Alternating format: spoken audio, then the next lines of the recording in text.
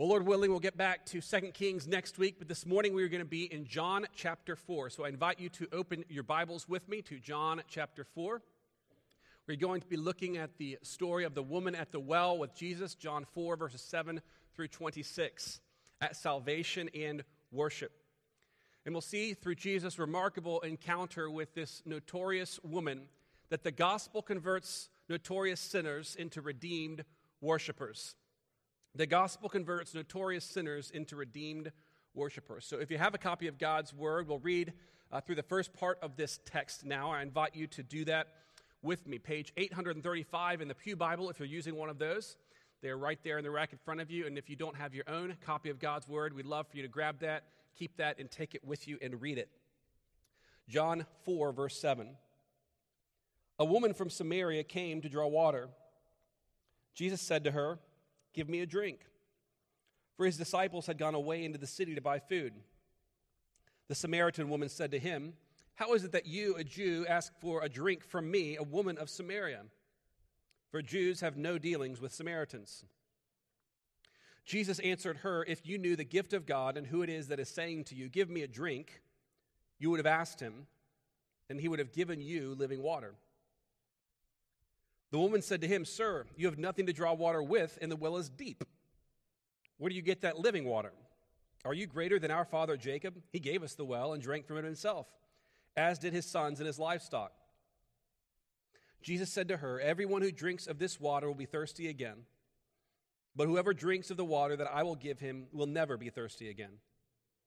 The water that I will give him will become in him a spring of water welling up to eternal life." The woman said to him, "Sir, give me this water, so that I will not be thirsty or have to come here to draw water." Jesus said to her, "Go, call your husband and come here." The woman answered him, "I have no husband." Jesus said to her, "You are right in saying, 'I have no husband.' For you have had 5 husbands, and the one you now have is not your husband. What you have said is true."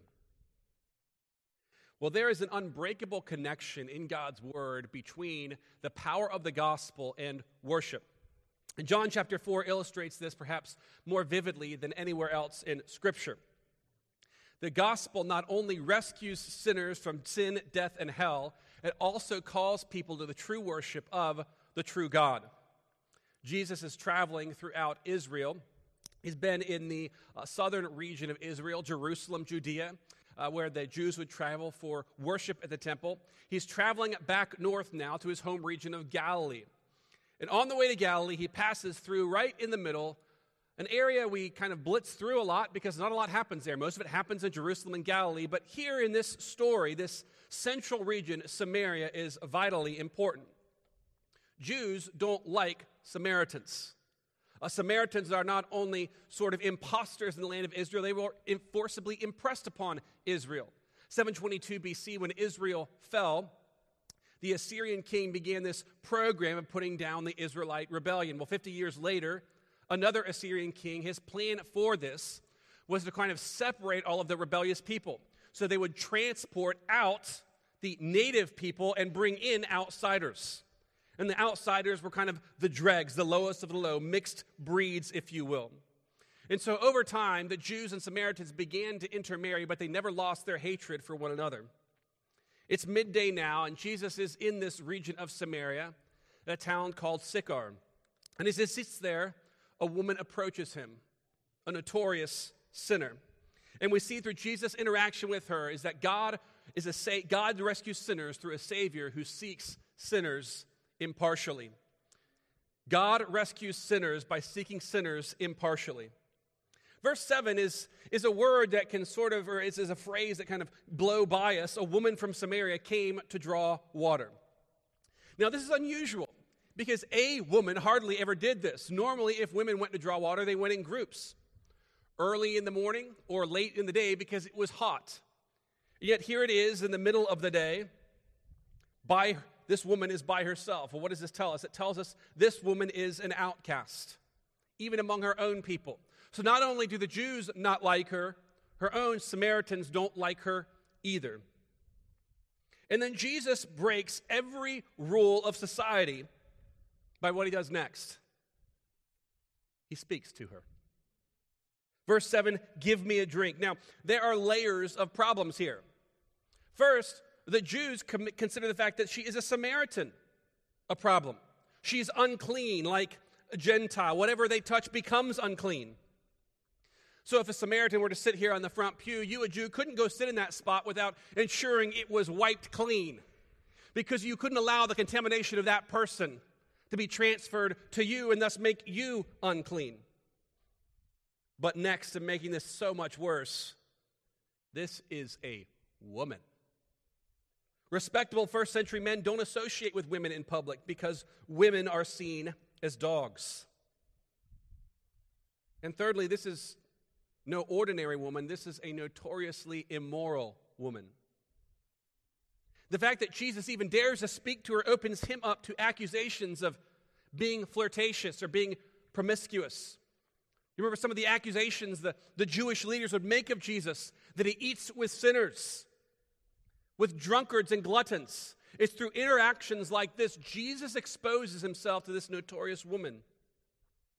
And verse 9 tells us that not only do we know this shouldn't be happening, she knows it shouldn't be happening. How is it that you, a Jew, ask for a drink from me, a woman of Samaria? And then, in case it wasn't quite clear, John adds a note of explanation, for Jews have no dealings with Samaritans. Jesus has all kinds of reasons not to reach out to this particular woman. Yet he reaches out to her in love, without prejudice, without regard for what people will no doubt be saying about him. In chapter 8, the Jews will actually accuse Jesus of being a Samaritan. Guilt by association. Jesus seeks the sinner without prejudice, and he satisfies her need without limit. Jesus satisfies sinners eternally. Jews think whatever this woman touches becomes unclean. And yet, whatever Jesus, the Son of God, touches becomes clean. It's sort of like this powerful curse reversal, where the infinitely powerful Son of God makes this woman clean. Verse 10, if you knew the gift of God and who it is that's saying to you, give me a drink, you would have asked him and he would have given you living water.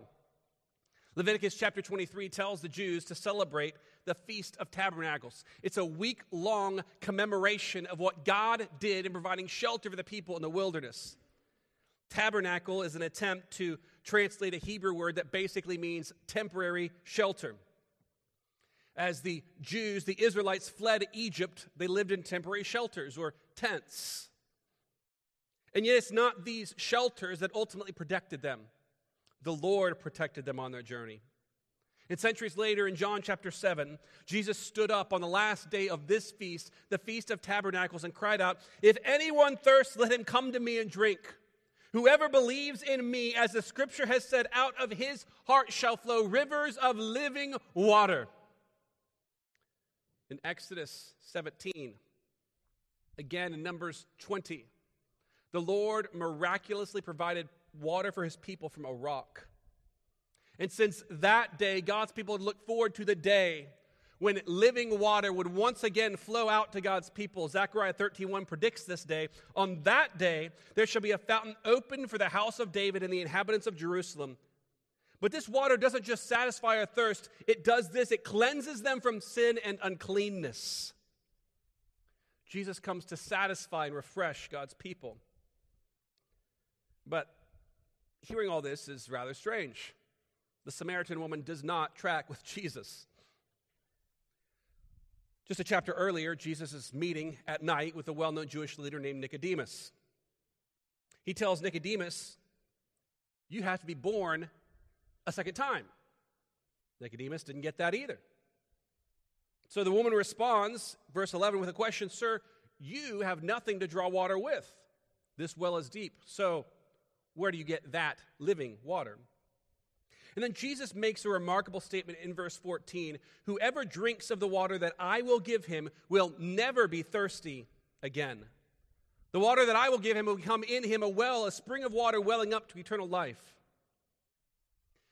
You know, one of the frustrating things about being good today is it doesn't make you good tomorrow.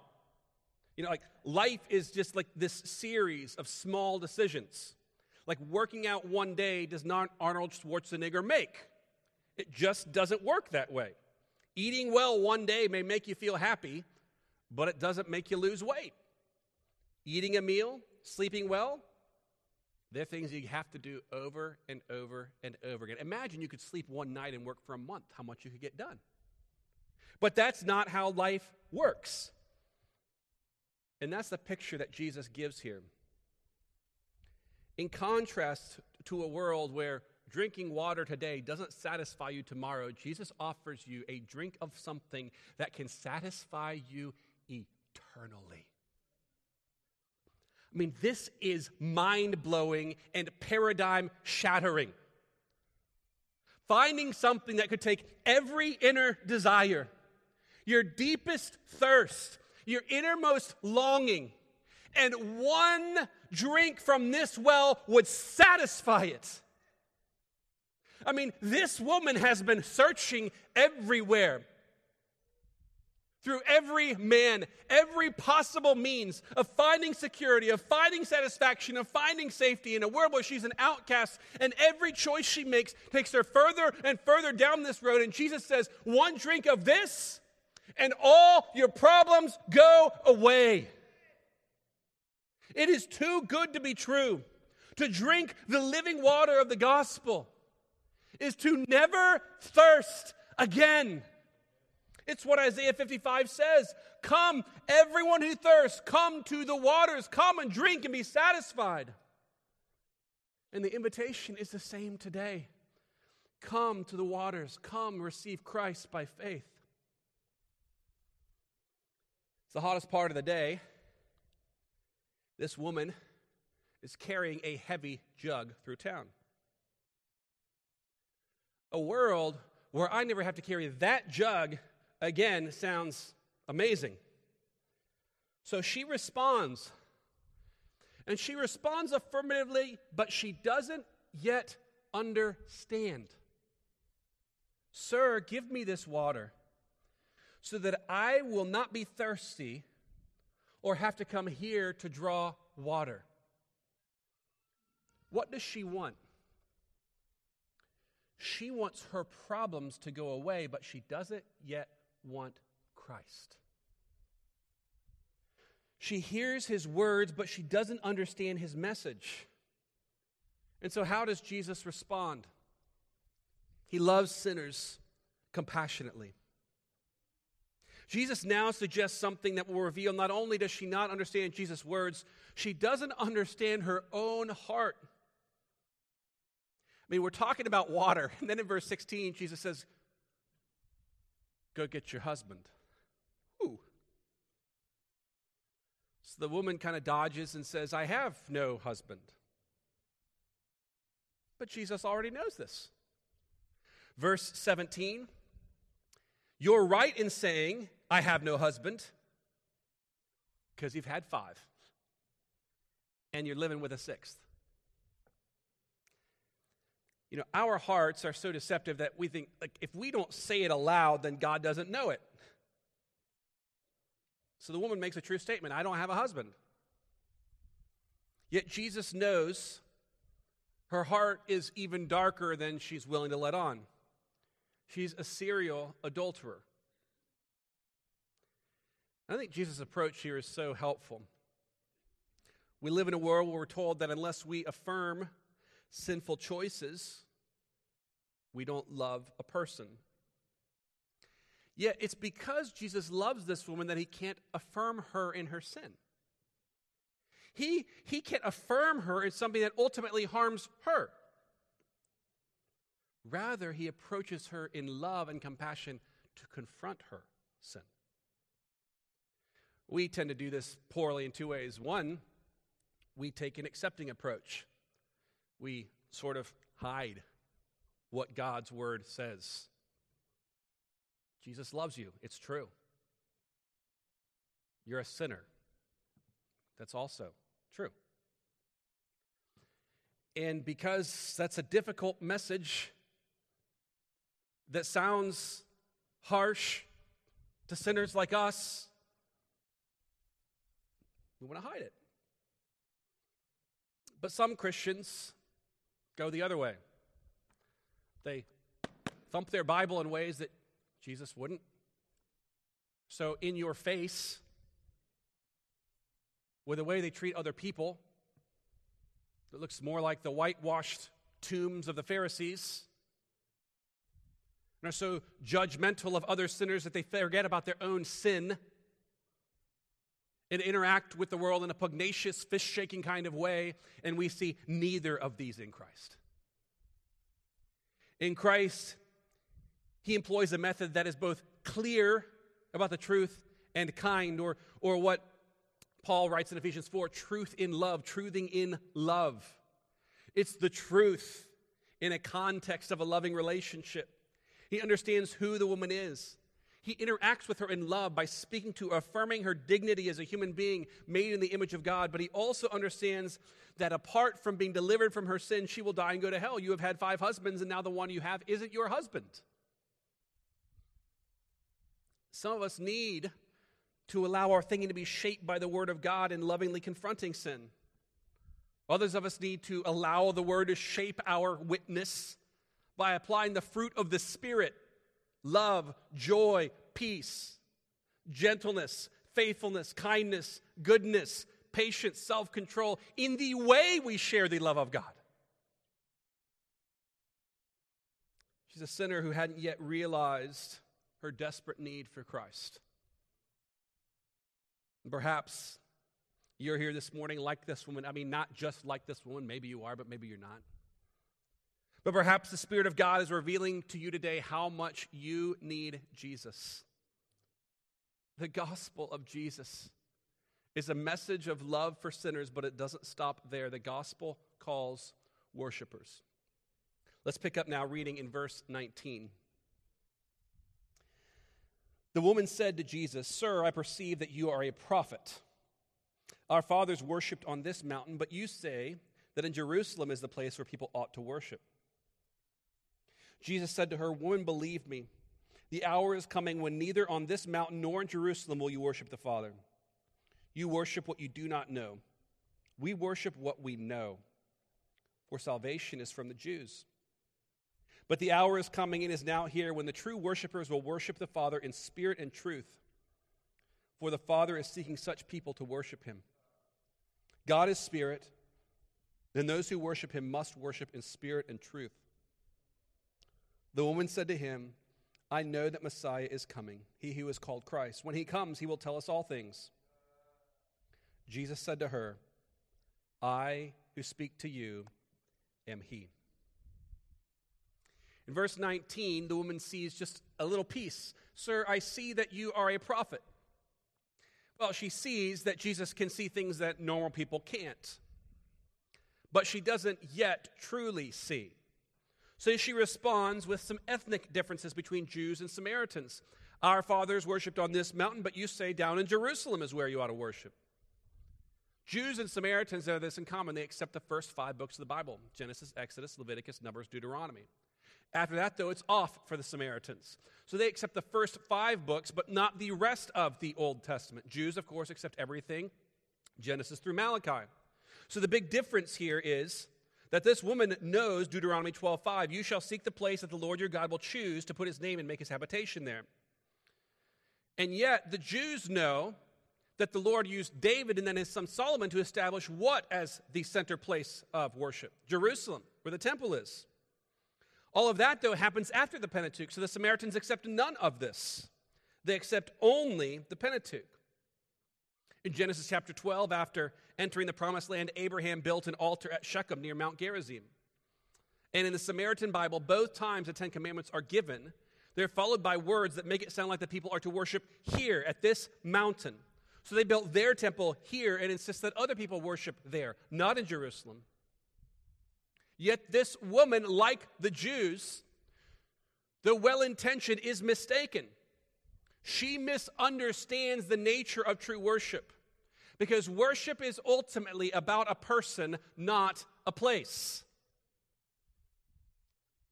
Jesus begins to deconstruct the idea of location-centered worship. Verse 21, woman, believe me, the hour is coming when neither on this mountain nor in Jerusalem will you worship the Father. So he says, all right, Jews, Samaritans, who's right? Nobody. They all miss it. So if worship isn't about a place, what's it about? Jesus begins to answer this question in verse 22. You worship what you don't know. We worship what we know, for salvation is from the Jews. Worship, Jesus says, and salvation, Jesus says, are linked. You cannot separate the two. We worship the God who saves. To the Samaritans, Jesus says, you worship what you don't know. Well, what's he getting at here? The Samaritans can know God, but they've rejected much of God's revelation.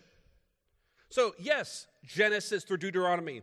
Yes, you accept this, but you can't accept part of God and then reject the rest of God. You can't accept God's grace and throw out his justice. You can't accept God's love and throw out his righteousness. You can't accept God's mercy and throw out his holiness. Jesus says, no, you accept God. Because worship isn't about what you want, it's about who God is. The Jews, on the other hand, worship, they say, what we know. It doesn't mean that all the Jews are going to be saved. Jesus makes this clear because throughout the Gospels, he's condemning Jews, Jewish leaders. But this means that the Jews seek the true God in the Scriptures as he reveals himself. True worship is driven by the Word of God. In other words, Jesus is saying the way to find God is in God's revelation. You can't say, God, show me yourself, and then set aside God's revelation of himself as if what God says about himself doesn't matter. And our experience of what we imagine God should be like becomes sort of the ruling idea of who God is. No, God, as the creator of all things, has the right to reveal himself. And Jesus says, he has. God has revealed himself to you through his word. Salvation is from the Jews. The Jews received God's saving revelation, and they are, through Christ, the vehicle of God's revelation. In other words, the Scriptures reveal God's saving purposes in Jesus Christ. They're not just a book of rules and regulations. They're not just inspirational nuggets to help you have a better week. They exist to reveal Christ. The glory and grace of God are revealed through God's creative, revealing, and redeeming work. We don't worship a place, but a person. We don't worship according to dead tradition, but according to the living, breathing Word of God. We don't worship to save ourselves because we can't. We worship to declare the glory of the God who does save. Pride tells us we don't need God. God says, you can't live without me. And then Jesus lays out a beautiful word about the purpose and nature of worship in verses 23 through 26. Have you ever been in a relationship where you're kind of walking along through life and you think you figure out what the person wants and you give it to them and that doesn't make them happy, and so you give them something else and that doesn't make them happy, and then you keep walking through and you're finally like, what do you want from me? You're trying to figure out expectations. So this morning, Jesus makes God's expectations for worship clear. In verse 23, what is God seeking? The hour is coming and is now here when the true worshipers will worship the Father in spirit and in truth, for the Father is seeking such people to worship him. I mean, we all came here this morning seeking something. Some of us just like, I need something to get me out of bed, and if I don't get there, I'm not getting out of bed. Some of us came in knowing what we were looking for. Others of us are completely unaware. This woman went to the well thinking she was looking for water, You may be walking through life looking for acceptance. Or maybe you're struggling in life or marriage and looking for some level of help or some sense of rhythm in a world that doesn't feel normal. We're all seeking something, but the most important question for us this morning is not what are you seeking, but what is God seeking? The primary audience in worship is God himself. Our questions, including my own, about worship tend to sound something like this. Did we sing songs I liked? Did we sing them in a way I liked? Did the preacher say something I liked? Did I see anyone I liked? Each of these questions is about our expectations for worship. But the question we should ask is, what is God seeking? Was God pleased with our worship? True worship asks the question, like the psalm, who is the King of glory? And answers, the Lord of hosts. He is the King of glory. If worship is boring, it's not because God is boring. It's because our hearts haven't been captivated by the beauty and grace of God. We haven't learned to pray with the psalmist. One thing do I seek after, that I may gaze upon the beauty of the Lord. We haven't been captivated by the wonder and grace of a God who makes all things, who reigns high above in heaven, who Isaiah falls on his face and cries, holy, holy, holy is the Lord of hosts. Woe is me, I'm a man undone. And that God walks up to this woman and says, give me a drink.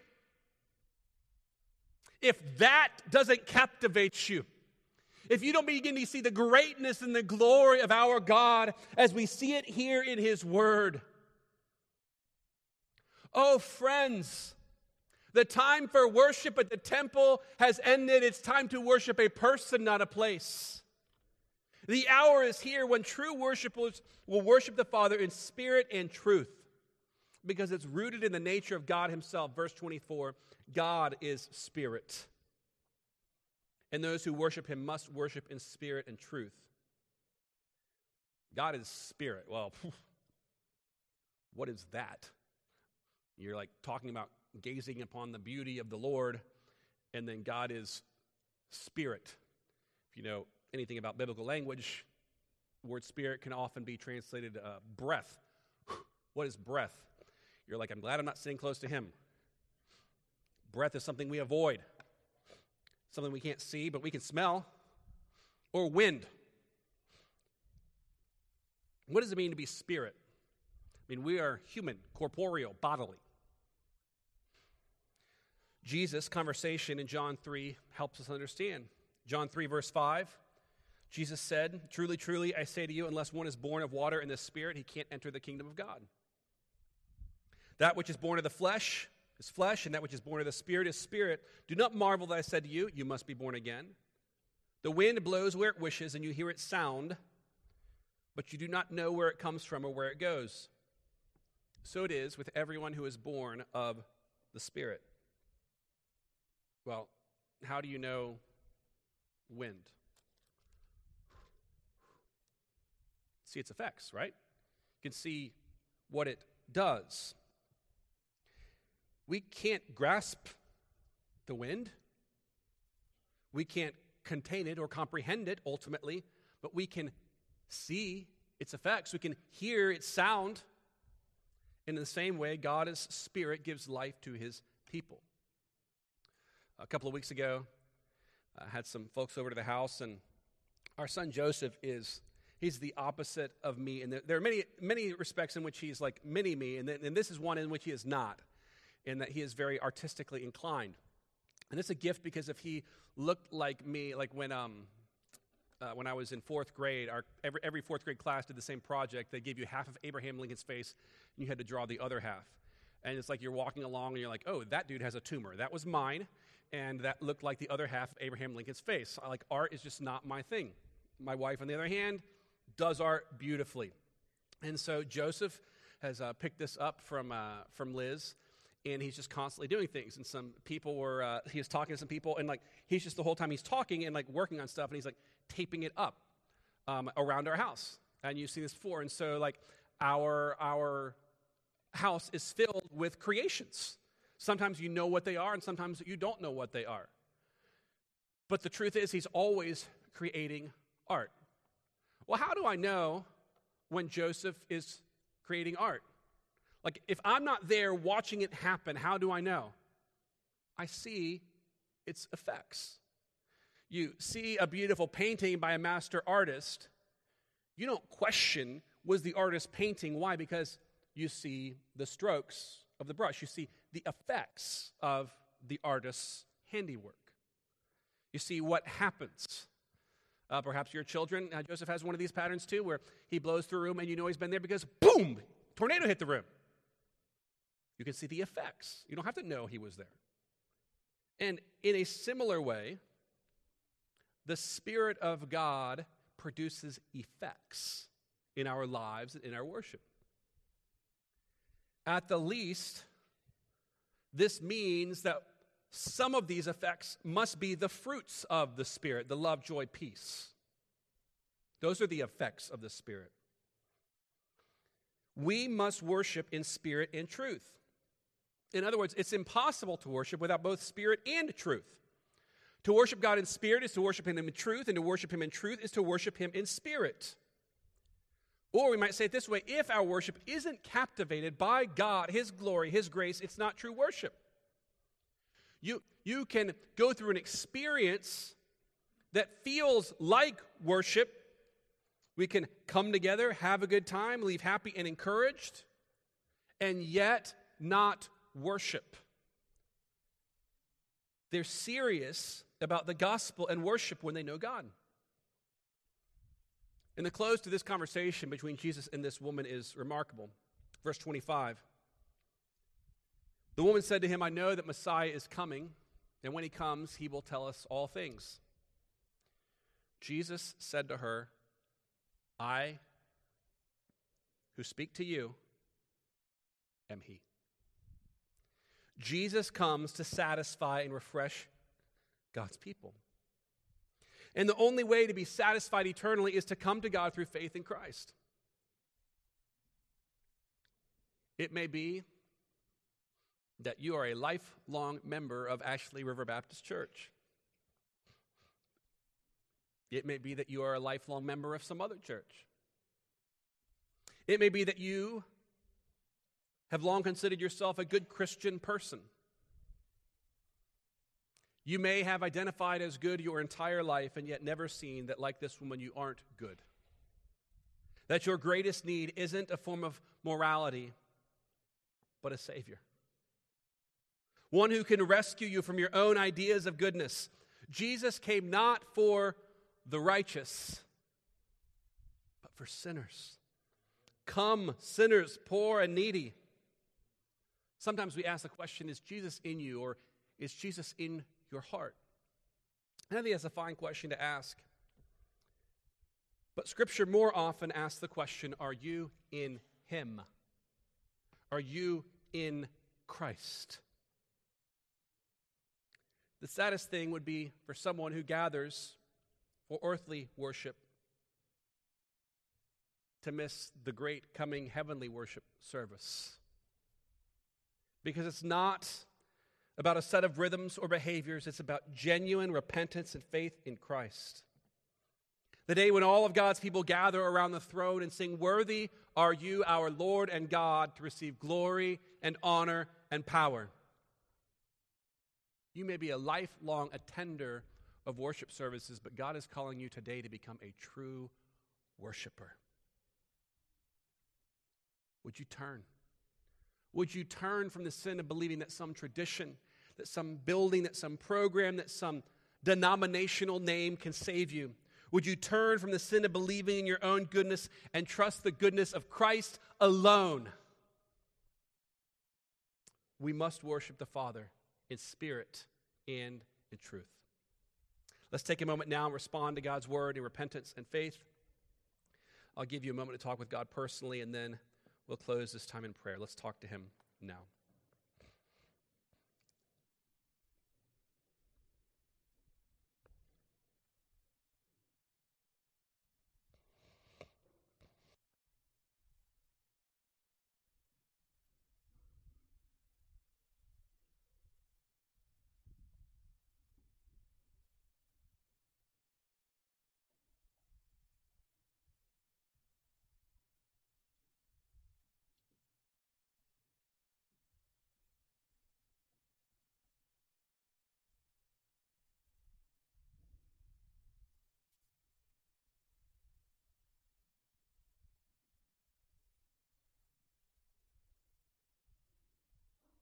Father, we thank you for Christ who came, your Spirit who lives in us, and that we worship a triune God who reigns over all things. But a God who not only reigns, a God who loves, demonstrates compassion toward a notorious sinner like this woman. And Lord, if we're honest before you, we're all notorious sinners. And yet this morning we worship a great Savior. So we confess that our hope is in him, his goodness alone. God, we thank you and praise you for his life, death, and resurrection. Amen.